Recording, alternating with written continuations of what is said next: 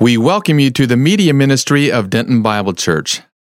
Thank you again for joining us. We've been walking through, some of you say you've been crawling through the book of Mark, kind of the way I do things sometimes.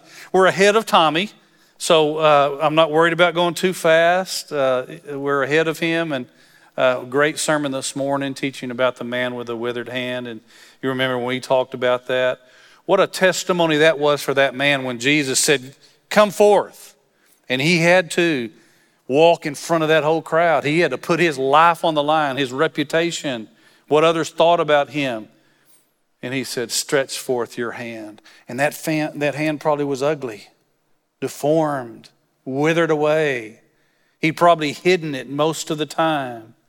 And now the creator of the universe says, "Stretch forth your hand." He probably couldn't have stretched it forth because the muscles, the tendons, everything inside of his hand were not able to do that. But at the command of the word of God, he stretched forth his hand and it was made whole. That's the business our Lord's in. You may not have a withered hand here tonight, but you might have a withered heart. You might have a withered soul, a withered mind, a withered relationship, emotions. Right now, we are living in a world that emotions are so paramount in our life. When they go up and they go down, and emotions are varied. And we're going to talk about tonight, I pray, in this parable, exactly where we're going through the book of Mark, a passage that speaks to exactly where we are in our country. I've studied this probably since the late 1960s. I'd never seen some of the things in the context that we'll look at here in a moment. I pray that you would be introspective, look inside your own heart and your own mind. I promise you I'll do that for me too. But God's word is so infinite. It is so powerful. It's like reading when God chooses to. It's like reading a newspaper of the day's events. And so I'm excited to come and share with you. And I thank you for being with us. Those that are watching online, you're a part of us. And so we pray with you, worship with you, and we study God's word together with you. Jake read this parable that Jesus taught his disciples. We're going to see something in this passage that's kind of unusual. Not often did Jesus teach something and then give the explanation of the teaching. He didn't do that very often. He would teach a parable about something, but in this case, he's not going to teach a parable, but when they ask him, "Really, Jesus, what does this mean?" he gives them the explanation. He expounds upon it. And so we learn a lot from that as Jesus is teaching about his teaching.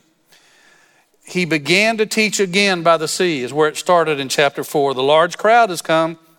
Last week we talked about the crowds have been following Jesus. What have they been following him for? Some followed him for the miracles. Some followed him for the novelty. There's something new. You got to hear this guy. I've been a part of some new churches, and it's a wonderful, sweet time when churches start. And they grow, and it's exciting, and everybody's on their knees praying and humble and serving the Lord.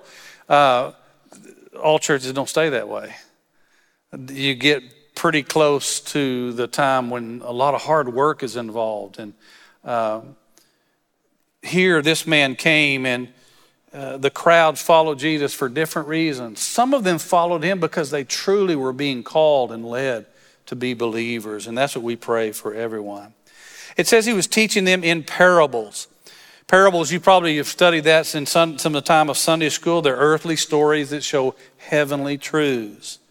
Sometimes in the scripture, there are figures of speech in usually simple terms having to do with something in nature, something to do with a farmer, an athlete, or something very, very common, a carpenter, about a boat, waves on the sea, whatever it may be. They can be similes, analogies. Remember your English for a little while. Metaphors, allegories, proverbs. But they reveal truth.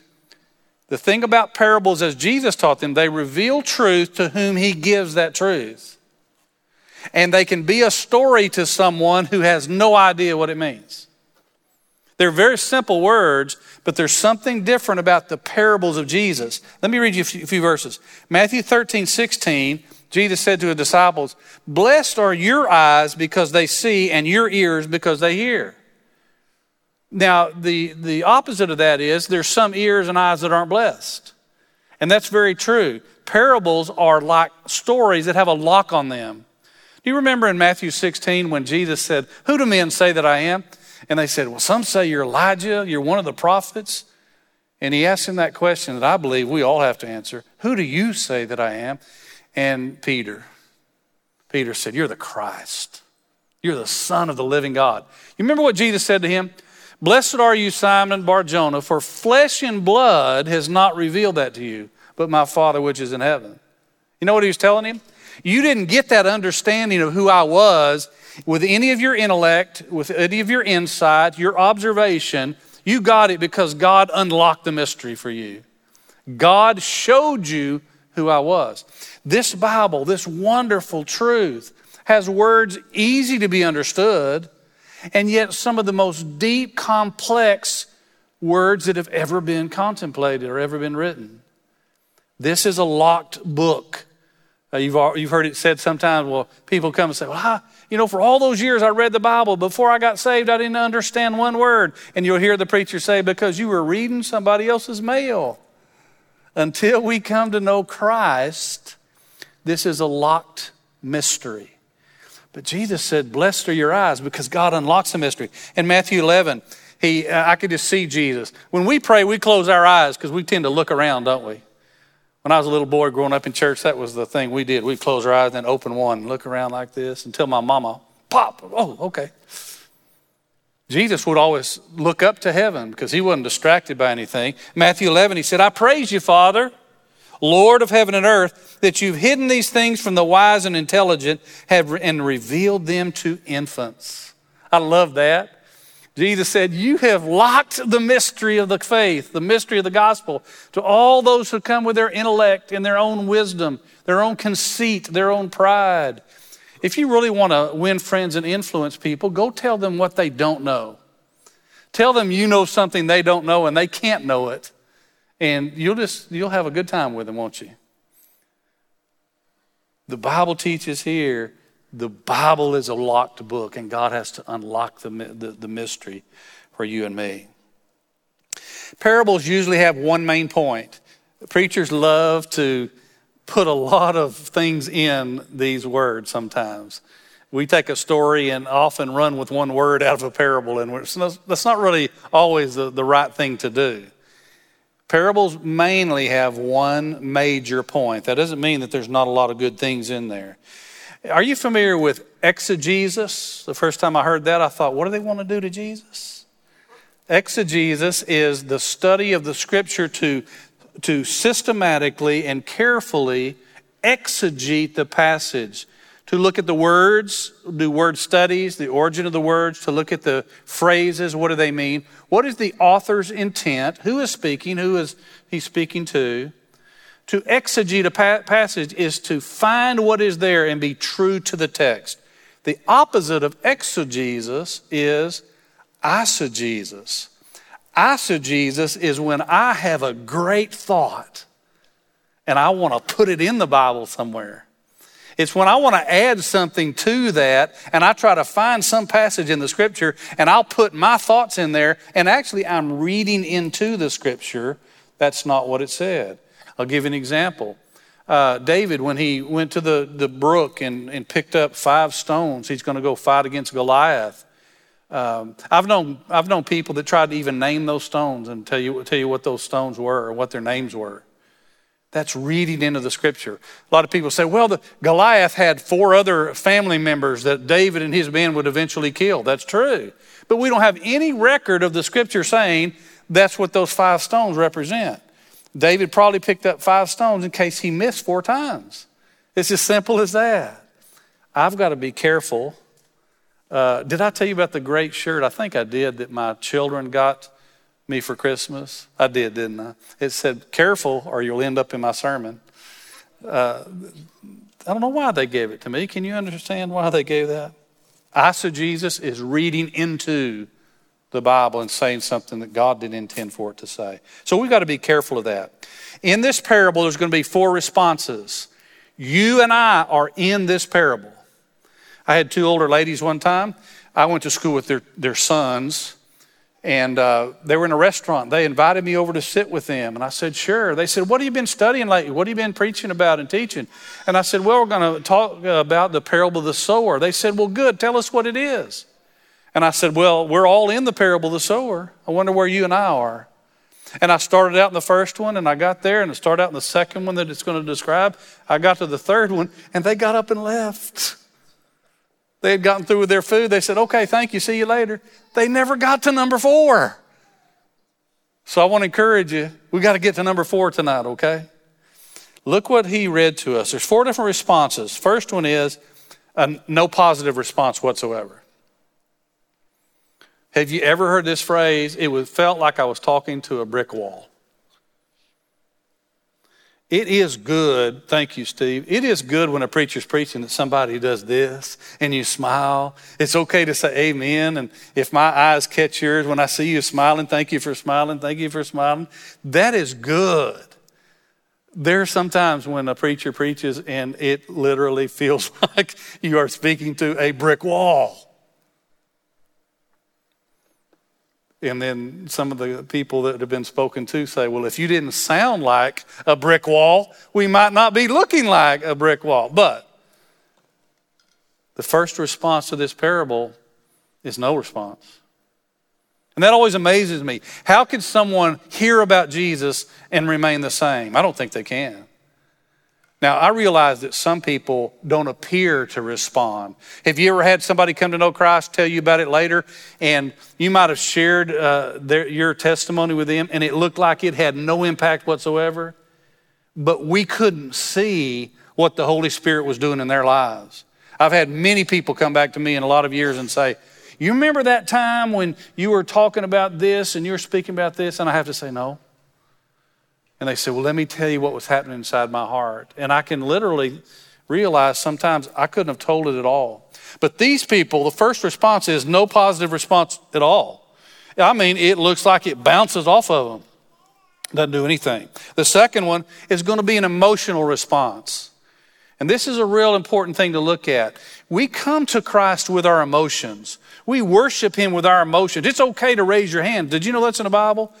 I will that men pray everywhere, raising holy hands. That's the problem. We just raise the wrong kind of hands sometimes in the church. We need to raise holy hands, giving thanks unto God.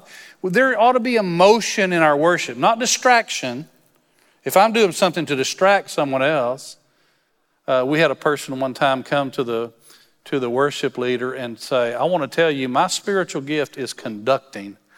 And so this person walked down into the aisles and started conducting while the church service was going on. I have never read that there is a spiritual gift called conducting. It's not in Romans, it's not in Corinthians. I must have missed it somewhere. But there ought to be emotion. There ought to be emotion in our worship, emotion in our lives. But this is an earthly emotional response, and that's as far as it went. If someone has just been moved by the Holy Spirit and never yielded to Christ, we're not saved yet. Thirdly, and this is where it's going to speak to our world and where we're at tonight. I really believe this will be very clear to you, is a worldly response to this message Jesus gave. A worldly response by the pressures around us and the things that we're going through. And finally, number 4 is, and as I said, we're all 1, 2, 3, or 4. You might have been 1 before, 2 before, 3 before, but you're 4 tonight, I hope. But the last one is a fruitful response. Let's see. Verse 3 says, listen to this. We don't need to take that word for granted. Jesus is saying, listen up. This is important. Pay attention. The sower went out to sow. A sower is a farmer. In that day, they did plow with an animal and that pulled a plow, but a lot of times it was broadcasting seed by hand. And if you've ever done that before, some of you have, you're going to grab seed and you're going to cast it out away from you. And there's going to be some of it that goes out pretty far, but there's going to be some of it that falls as you throw it. There's going to be some of it that slips out of your hand and falls down there close to you. It's just a very normal thing. So a sower, just picture that, man or a woman that's out there with seed and throwing it out like this. And that seed, some of it, this parable says, as he was sowing, some fell beside the road, and the birds came and ate it up. The path. Usually, if you're out in the pasture somewhere, you're going to see a path where animals walk. If you have cattle, it can be deer, it can be hogs, it can be different animals. But there is a distinct path where they walk because animals are creatures of habit. They go to the same watering hole every day. You may say, well, I'm glad we're not animals. How many of you are sitting in the same seat you were sitting in last Sunday night? We are creatures of habit, aren't we? If you really want to do something on Sunday morning, go move one of the choir members' Bibles out of the seat while they're singing. It'll be fun when they come and their Bible's not there in their seat. We are creatures of habit, and we do the same thing. But a path is hard ground. It's been packed down. It's not been plowed up. It's not been tilled. And so a seed very easily could lay just there on top of the ground. And he's describing this first group. It's just on a hard path. There's nothing, it's not getting down into the soil where it can get nutrients and water. Jesus said in John chapter 12, a seed actually dies before it gives life. We call it germination. It gives itself, gives itself to the soil. The soil, the way God has created it, provides moisture, nutrients. It changes and alters that seed to cause life to spring up. Did you know that scientists can recreate the elements of a seed and the substance of a seed in the laboratory, but do you know why it won't grow? Because it doesn't have something called the life principle. The life principle. They can put all of the substance that a seed has into a manufactured seed, but unless it has the life principle, and that's what's put there by God, it can't grow. So here, some of it fell on the path, hard ground, makes sense. Birds came and ate it up. It didn't get down in the soil, it's right on top. So those birds come, hey, there's lunch. And they eat those seeds, fly away with it. Others fell on rocky ground. If you're a farmer and you got rocks in your pasture, in your field, you think, man, how many of you have driven by out in the country and you've seen all these rocks lined up in rock fences? You know where a lot of those rock fences came from? Out of the field where the farmers wanted to plow, and they moved them and took them out. Some of them fell on rocky ground, and it didn't have much soil. It had a little bit of soil, and it says, and immediately, by the way, Mark is full of the word immediately. This is number 14, if you're counting. Sprang up because it had no depth of soil. Verse 6, after the sun had risen, those of you who remember your science, photosynthesis is the way God created the sun to cooperate with the soil, the nutrients, the moisture, and a miracle takes place. That life principle, the growth that God causes a seed to germinate, to come sprout up out of the soil, the sun to do its part, the moisture to do its part. It's an amazing thing when you look out at how plants can come alive and grow. But it says here that the sun and the plants need sun, but when the sun was risen on this plant, number 2, it scorched it, it burned it up. Now, why did it burn them up and it doesn't burn the other ones up? Because they're among rocks. They don't have soil. They don't have the moisture that can keep them alive. And so this sun is too hot. It burns up. Immediately it sprang up because it had no depth of soil. After the sun had risen, it was scorched because it had no root. It withered away. So number 1, the birds came, took it away. Number 2, they're on rocks. It burns up, it withers away, it doesn't grow. Verse 7, other seed fell among the thorns. You don't really want to plant your vegetable garden with a whole bunch of briars. It's not going to be fun trying to do that. And the thorns and the brush, we would call that in pastures today, takes away the nutrients, takes away the moisture away from what you want your plants. So you don't want to really do it among thorns, but thorns come and they choke the word, it says, and it yields no crop. All of the good that is supposed to be given toward the seed goes toward the thorns, chokes it out, and it doesn't grow. That's number 3. And verse 8, other seed fell into good soil. And if you've ever planted a garden one time, we planted one, and I wanted to plant corn. And I planted it in rows, but instead of doing it in blocks, I planted it in like 2 or 3 long rows, and I planted them east and west. And they grew up and they were so pretty until a north wind blew. And the north wind bent them all over like this, all the way like this. And I thought, uh-oh, I'm not too much of a farmer. And then the south wind blew and it picked them back up and it bent them all over like this. And I said, I've got to learn how to do a garden a little bit better. Another time, my wife and I did a garden. This is years ago after we were first married. And I put a 2-foot wire fence around to keep those rabbits out from eating all of our plants. All of you country people, how good was a 2-foot wire fence for rabbits? That's just their exercise in the morning. I mean, we came home and there's 15 rabbits in there eating every plant that we have in our garden because they just go bloop. 2 feet is nothing for them to jump over that. I'm not too much of a farmer, but here it says there's good soil. And this, as they grew up and increased, they yielded a crop, produced 30, 60, and 100-fold. We'll talk about that. Notice verse 9, though. He was saying, he who has ears to hear, let him hear. That's real important. Jesus is saying this is a parable and not all of you are going to get it. Not all of you are going to understand what I'm talking about. And so, in verse 10, as soon as he was alone, his followers, along with the 12, began asking him about the parables. How many of you you've done that before? A pastor preaches, a teacher teaches, and you catch them after class, after the service. Hey, can I talk to you about that? I've got a few questions. Can I ask you? That's exactly what they did to Jesus. Can we ask you about what you were teaching? And it says his followers, along with the 12, so this was more than just the apostles, began asking him about the parables. And he was saying to them, to you has been given the mystery of the kingdom of God. And here's where he's describing that to them.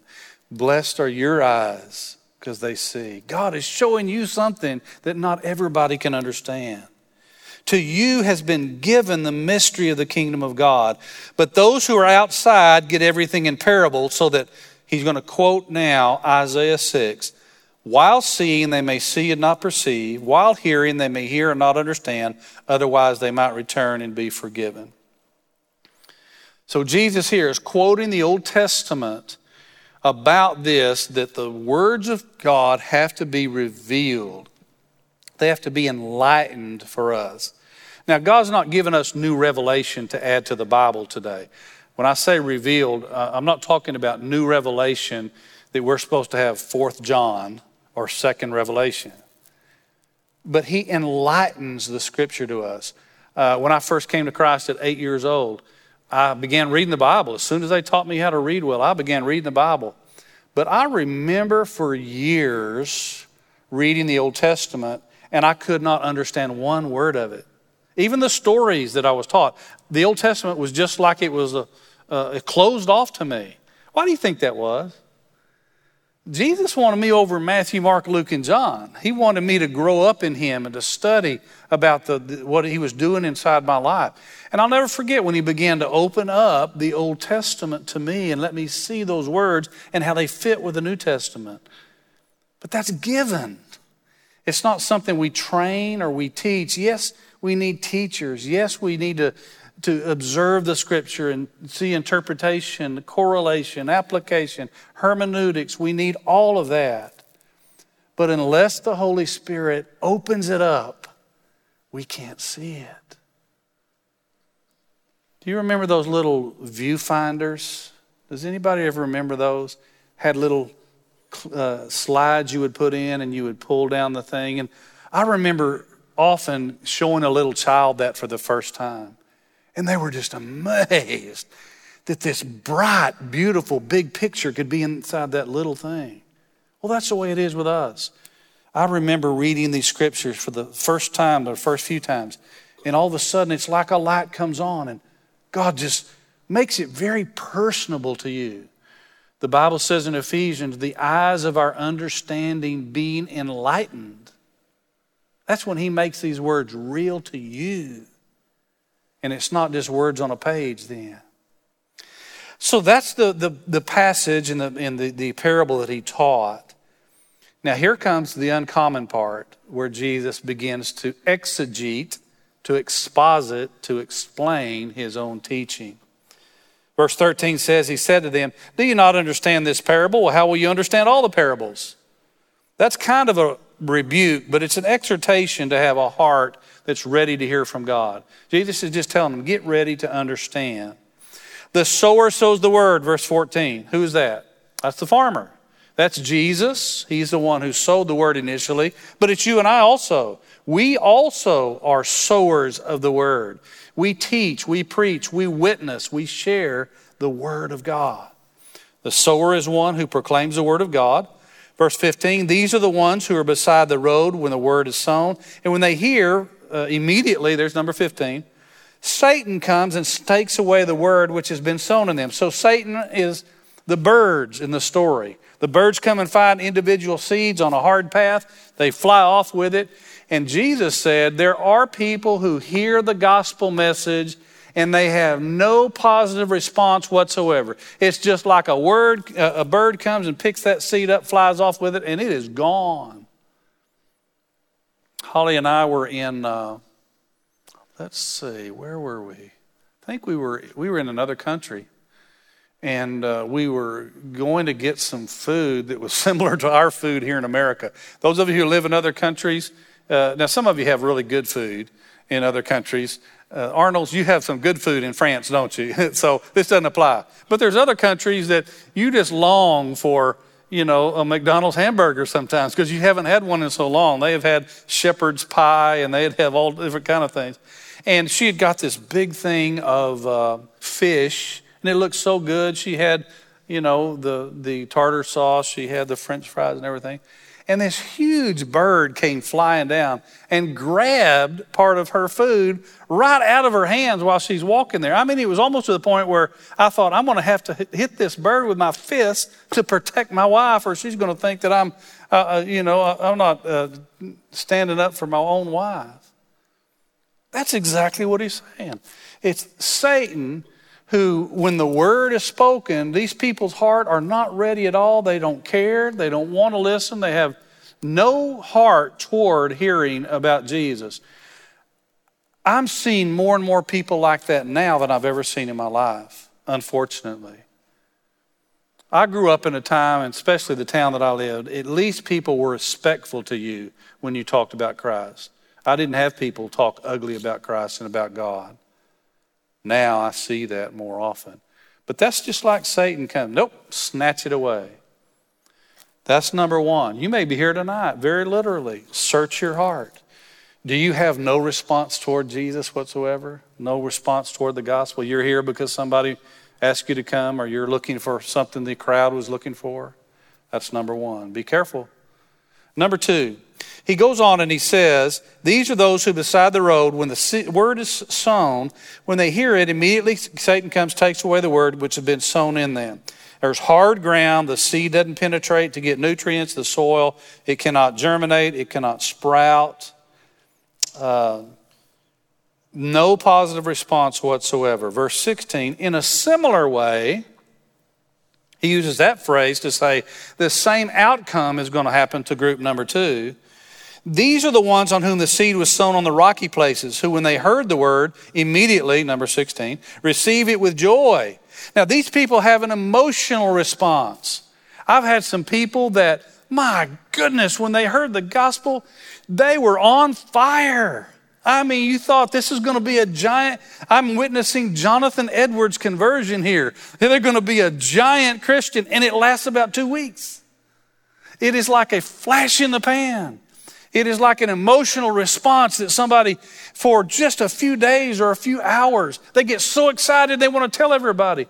But it doesn't last. Notice what he says here. These are those that are sown on rocky places. When they hear the word, they receive it immediately with joy, and they have no firm root in themselves. These aren't the ones that go home and study and devour their scripture. These aren't the ones that go home and pray every day. These aren't the ones that can't wait to get back to church. These aren't the ones that can come and ask their brothers and sisters that are Christians, man, what happened to you when you first got saved? They don't do that. They are a fireball for just a little bit. What causes it to only be, because he uses the word in themselves, but are only temporary? Number two, it's only temporary. The seed doesn't stay where it needs to get. And here's what it causes it. It says, when affliction or persecution arises because of the word, immediately, number 17, they fall away. The word translated fall away is scandalizomai. That's the word originally that meant, if you've ever tried to trap an animal, you would put like a wire box up like this, and you would put a stick, and you hopefully that animal would come in, trip that stick, and it would catch them, and you've caught the animal. We get a word scandal from that. That's the kind of falling away. You get trapped away from the purpose of what this was. And so it says they fall away because they find out, oh, wait a minute. You mean if I'm going to stand up and be a Christian, I got to go get baptized, and that's in front of my family, and it's going to cost me something. You mean I've got business associates that they're going to find out I'm a Christian, I'm going to lose business. And you mean God's going to want me to stop doing some of the things I do on Saturday night, and there's going to be people not speak as well about me in some circles? These people, they immediately have an emotional response, but it doesn't last because they count the cost and they say, no, it's not worth it to me. They have an emotional response, but it doesn't last. And Jesus said it's like a seed that's put there for just a little while, but it doesn't have good soil. It can't germinate, it can't grow. That's number 2. I've known people like this. They are excited for 2 weeks. They are a Christian on fire for 2 weeks, they think. But they're really not born again. All they had was an emotional response. There are denominations that play on that. They play on an emotional, sensational service to try to get people emotionally connected. We come with our emotions when we're saved and we're born again. I remember my tears, and they were real.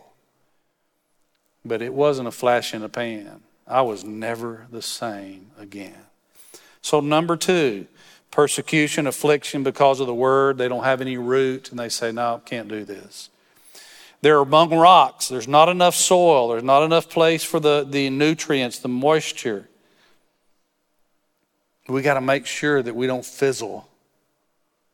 We got to make sure we're not a flash in the pan. Verse 18, and others are the ones on whom the seed was sown among the thorns. Those are the ones who have heard the word. Now, there's 3 different things that Jesus is about to say in this third group. And I just want to ask you just to look at them closely with me for a moment. The ones sown among thorns, these are the ones who've heard the word. Notice all 3 of them have heard the word so far. Is the word ineffective? No, the Bible tells us the preaching of the word or the preaching of the cross is to them that are perish, it's foolishness, but to those that are saved, it's the power of God. It's not the word's power that's ineffective, but it's the heart of man that's not being receptive to the word. So it says here, this third group, but the worries of the world, the deceitfulness of riches, and desires for other things enter in, choke the word, and it becomes unfruitful. These are the seeds among the thorns. They hear the same word, but in their life they have so much worry, they have so much anxiety, so much stress, so much care. Some lie and trust in money. Well, if I could just get a better job and if I could make more money, my life would be better. And literally, that's what they're hoping for. They have earthly wants and desires. And guys, I believe that speaks to where we're at right now. We are living in a country that has been blessed so greatly. Our lives are so much more comfortable. It's easier. And you may say, well, Mike, you don't know where I live. I don't have a home and I don't have enough to eat all the time. Well, I'm sorry for that, and I pray for you every day. When my wife and I pray before we eat a meal, I always say, Lord, be with those who don't have enough. Help them and help me to help them however we can. But we in America have been blessed so greatly. We've got to be careful that we don't reject the words of God for the cares of this world, for the conveniences of this world, for the easy life. Teddy Roosevelt, I want you to listen to this quote. This is really, really thought-provoking to me. Teddy Roosevelt, our president a long time ago, said, the things that will destroy America are, listen to this, peace at any price, prosperity at any cost, safety first instead of duty first, the love of soft living, and the get-rich-quick theory of life. Boy, when I read that, I thought, wow, is that not what a lot of people are seeking for today? Man, if I can just, my ship comes in and I just get all this money, that's what I'm after, and it's going to make my life great. Or soft living. My goodness, we have it so easy compared to most people that have ever lived. Soft living. Do we want that so badly that we think government has to give it to us, and we think that no matter what we have to have that, we demand our rights? We don't have rights for those things. He said that safety has to come. Well, I just want everybody safe. Who doesn't? But he said safety becomes before duty. Do you want someone, when you call 911, to come help you if somebody's breaking into your home? They have a duty to do that. What if the police said, I just really don't want to get there. They might hurt me. We've got to make sure we have our duty. I honor those people who go into the military. Man, I'm thankful for them who stand in harm's way for you and me right now. The reason why we don't have a foreign army right now attacking us is because God has blessed us to have somebody that has duty, and they've not sold out just to protect themselves. I thought that was very telling there. This third group, they have a response to the preached word, the gospel, but they don't let it come down inside their heart because they give a worldly response. I would rather keep my soft life. I would rather keep my money and the pursuit of my money. And by the way, I've got desires for a lot of other things too. I want these things, and I want desire more than I want everything else. The framers of our Constitution said, actually, when they signed their name on there, the Declaration of Independence, they were signing their life on the line. Did you know that? We commit our lives and our fortunes. They didn't know if they were going to be killed for that. There was duty involved. Jesus says through Paul in Philippians 4:11, I've learned to be content in whatever circumstances I am. We don't hear that taught too much anymore. We get taught you need to be the best you can be so you can get more, provide for your family to have more. Some of the most godly Christians I know are wealthy. Some of the most ungodly people I know are wealthy because there's a huge temptation to trust in those riches. A worldly response. These people, no, I would worry about too much if I did that. It would be too stressful. The depression, anxiety, and the seed gets choked out. And if we're not careful, and I want to get real personal if I can, guys, if we keep listening to all of the news that's on our television and social media, I want to tell you something, those are thorns, and they will choke your relationship with Christ. They will do it. I've seen it in my own life. I've had to turn so much of that stuff off. It's okay to show pictures to people, of course. But if we sit there and listen to it and we worry and we get affected by it so much that our relationship with Christ is tainted or it is harmed, it is lessened, it is quieted. How did Paul say, I learned to be content in all circumstances? He had to be in some of those circumstances. I'm content when I'm full, but I'm also content when I'm empty. Oh, you don't want to ever consider being empty. The psalmist said, it's good that I've been afflicted. I said that to a woman one time. Yeah, I heard you were sick. Yeah, I said, I thank the Lord for this sickness. She said, you do what? That's of the devil. You should never, when she went on to this tirade. And I said, no, because it caused me to pray more. It caused me to seek to be closer to Christ. So it actually turned out for good. He took something bad, turned it for good. See that cross behind me? That's the worst thing that could ever happen. That's the baddest thing. That's bad grammar, isn't it? But that's the best thing that ever happened. God can take the worst and make the best. Number 3 are stones. Hebrews 13:5. Make sure that your character is free from the love of money. Money is not the root of all evil. I hope you have a lot more than I do. But the love of it is, and it can steer you away from Christ. It can choke your relationship. Being content with what you have, for he himself has said, I'll never desert you, nor will I ever forsake you, so that we may confidently say, the Lord is my helper, I will not be afraid. What will man do to me? I think we need to quote that verse, Hebrews 13:5, a whole lot. Whatever happens in politics, whatever happens in my community, whatever happens around me, I'm not going to be afraid what man can do to me, because Jesus said, I'll never desert you. I'll never forsake you. I'll never leave you. And I can be content. Proverbs 30, verse 8. Keep deception and lies far from me. Give me neither poverty nor riches. How many people do you hear pray that today? Don't give me too much money, God. But don't give me poverty too.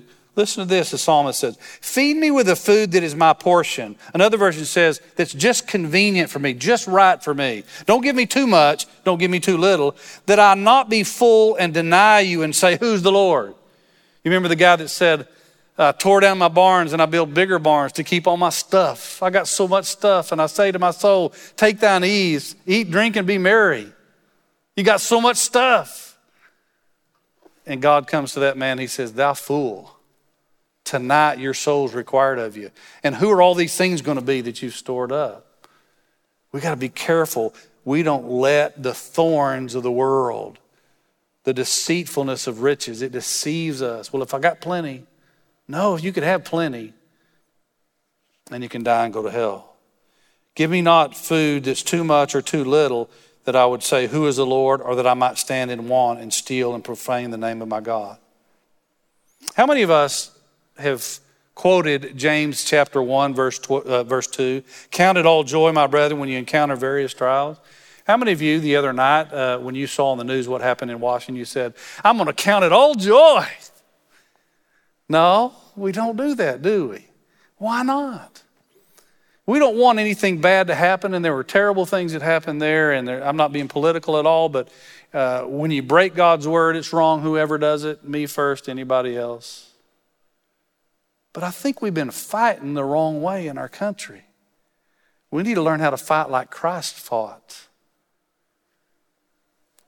He tells us in Hebrews 4:16, therefore let us draw near with confidence to the throne of grace. One version says you can come boldly under the throne of grace so that we may receive mercy and find grace to help in time of need. Are we in need in our country? We are. God's saying, I'm waiting for you, son or daughter, to come into my throne room. I want you to come in, and you can come confidently because my son's paid the price for you to come through the door. I want you to come into my throne room. I've got help for you in your time of need. I believe right now is an exciting time to be a Christian in the church. That's why I sent that email out encouraging you, come and support your church. And you've come here tonight to do that. Those that are tuned in, you've come to do that. Thank you. God bless you for doing that. We've got an important time right now where there are people more ready to hear the gospel because they're afraid. They're afraid what tomorrow's going to be like in our country. They're afraid what's going to happen to their family. And this is an opportunity. They're going to be looking to us. Do you have something I don't have? And we need to tell them about number 4. Number 1 hadn't got us in the parable yet. Number 2 hadn't got us in the parable. Number 3 hadn't got us in the parable. If we love money, we worry about the world, or we put our earthly desires ahead of everything. Well, at least I have this, and at least I have this, and I want this. In the Old Testament, there was false teaching that people said, well, as long as we got enough food to eat and we're healthy and we're safe, everything's good. But they were worshiping a false god. No, you can have health, you can have food to eat, and you can have protection and peace and be lost. So we got to get to number 4, and that's where we're at, verse 20. Those are the ones on whom the seed was sown on the good soil. They hear the word and accept it. The Bible says those that were appointed unto eternal life believed. These are the elect. These are the ones that God has chosen before the foundation of the world. This is you. You're number 4. Those 2 ladies in the restaurant, they didn't ever get to number 4. They left on 3. I wanted to tell them about the good soil. The good soil is when they hear the gospel, they say yes. They receive the seed into the soil. They've been waiting for that seed. And there's moisture and nutrients, and that seed can die and germinate and then sprout up and bring forth fruit and bear whatever kind of seed the plant that it's supposed to do. That soil's been waiting on it. They can't wait to receive that preached message of Jesus Christ. At 8 years old, when I told that lie in church and I went to my mom and said, does God like it when we lie? I already knew the answer to that, but I was trying to tell her, what do I do? My heart is killing me. She said, go to your room and tell Jesus. An 8-year-old little boy who couldn't read any of the scripture hardly, couldn't tell you anything, cried the biggest tears you've ever seen. I can take you back to the spot of ground. I said, God, forgive me. I don't want to be somebody that is against you. I love you. Would you please forgive me? And I have never been the same since that day. Because God had mercy and He gave my heart to be fertile soil. And that heart received the word of God. John 1:12, but as many as received Him, to them gave He the power, the right to become a child of God, a son or daughter of God. We receive the word of God. It doesn't bounce off. We don't say, no, it's too hard, the cares of this world. We don't say, I'm going to trade off. I don't think I'll follow Jesus because I want to worry about these things and I want to desire these things and I want to let these things bother me too much. No. We say, here, my Lord Jesus. Have your way with me. That's the soil that says, come on in. Come on in. Are you in number 4 here tonight? You can be before you leave. There's a lot of folks that love to talk with you. I'll pray with you right up here. I'll stay till everybody's gone. I've always told you that. Because there's nothing more important for me in my life than to share the gospel and to look for people who have fertile soil that receive that word.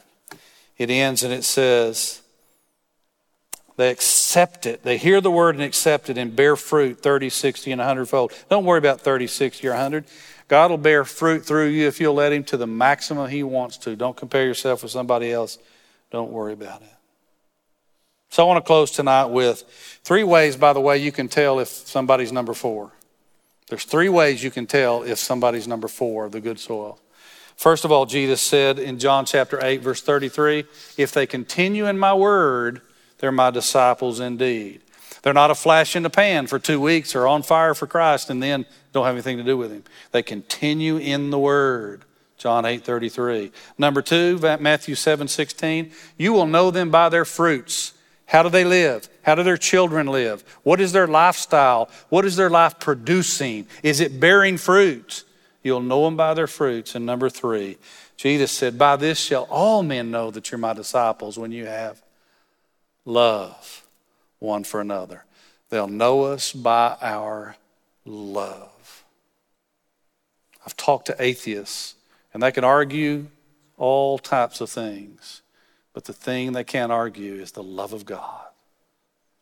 I believe the love of God conquers all. So what soil should we have? We've got to be number 4. Not a no response, not an emotional response, not an earthly response, but a fruitful response. What does that mean for us? Here's the takeaway. Number 1, make sure your trust is in Christ. Don't trust in yourself, money, government, education, or your family. Make sure your trust is nothing of this world, but it's in Christ. Number 2, hold fast to God's word. What good would it be for me to memorize those verses in the topical memory system in 1980 and not live them? It's no good for me to quote them. We need to run to the Bible, and during this time right now, uncertainty in our country, we need to be Christians shining brighter than we've ever shined before because there's people looking. Show me something better. Number 3, set your affections on godly things. Make sure that we don't sell out for pleasure or entertainment. Soft living shouldn't be the first thing in our life. Beware of social media and the news.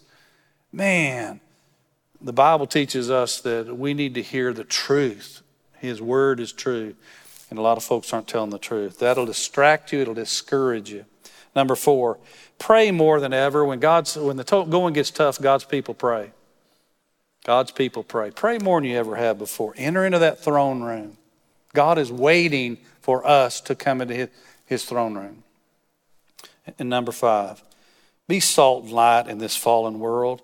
Right now, we've got opportunities to share the difference Jesus has made in our life, and there's people ready to hear. The fields are white for harvest right now. I'm excited even in this troubled time in our land.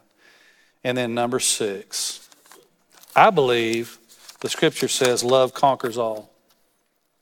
I want to encourage you, love big. Love big. You love people so much they can't help but want to serve the same Savior you've got. They won't understand why you'll love them that way. You don't want something from them. You're not trying to get them to do something. They won't understand how you could love them unconditionally with all your heart.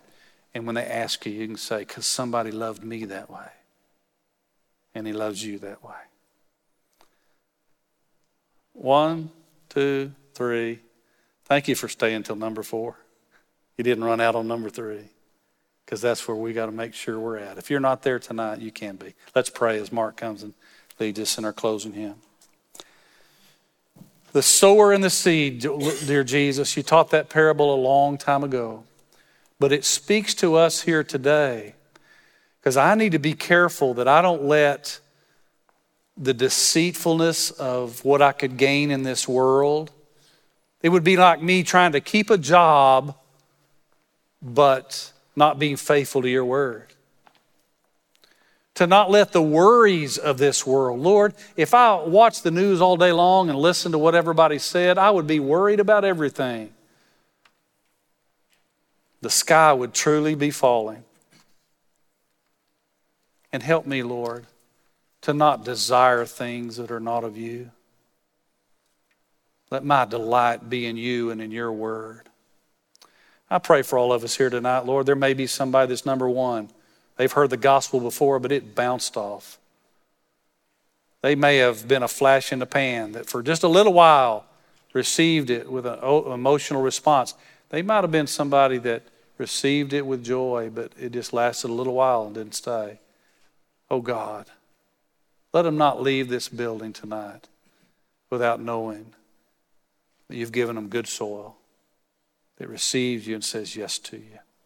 I thank you for your words, of Jesus. We pray in your name. Amen.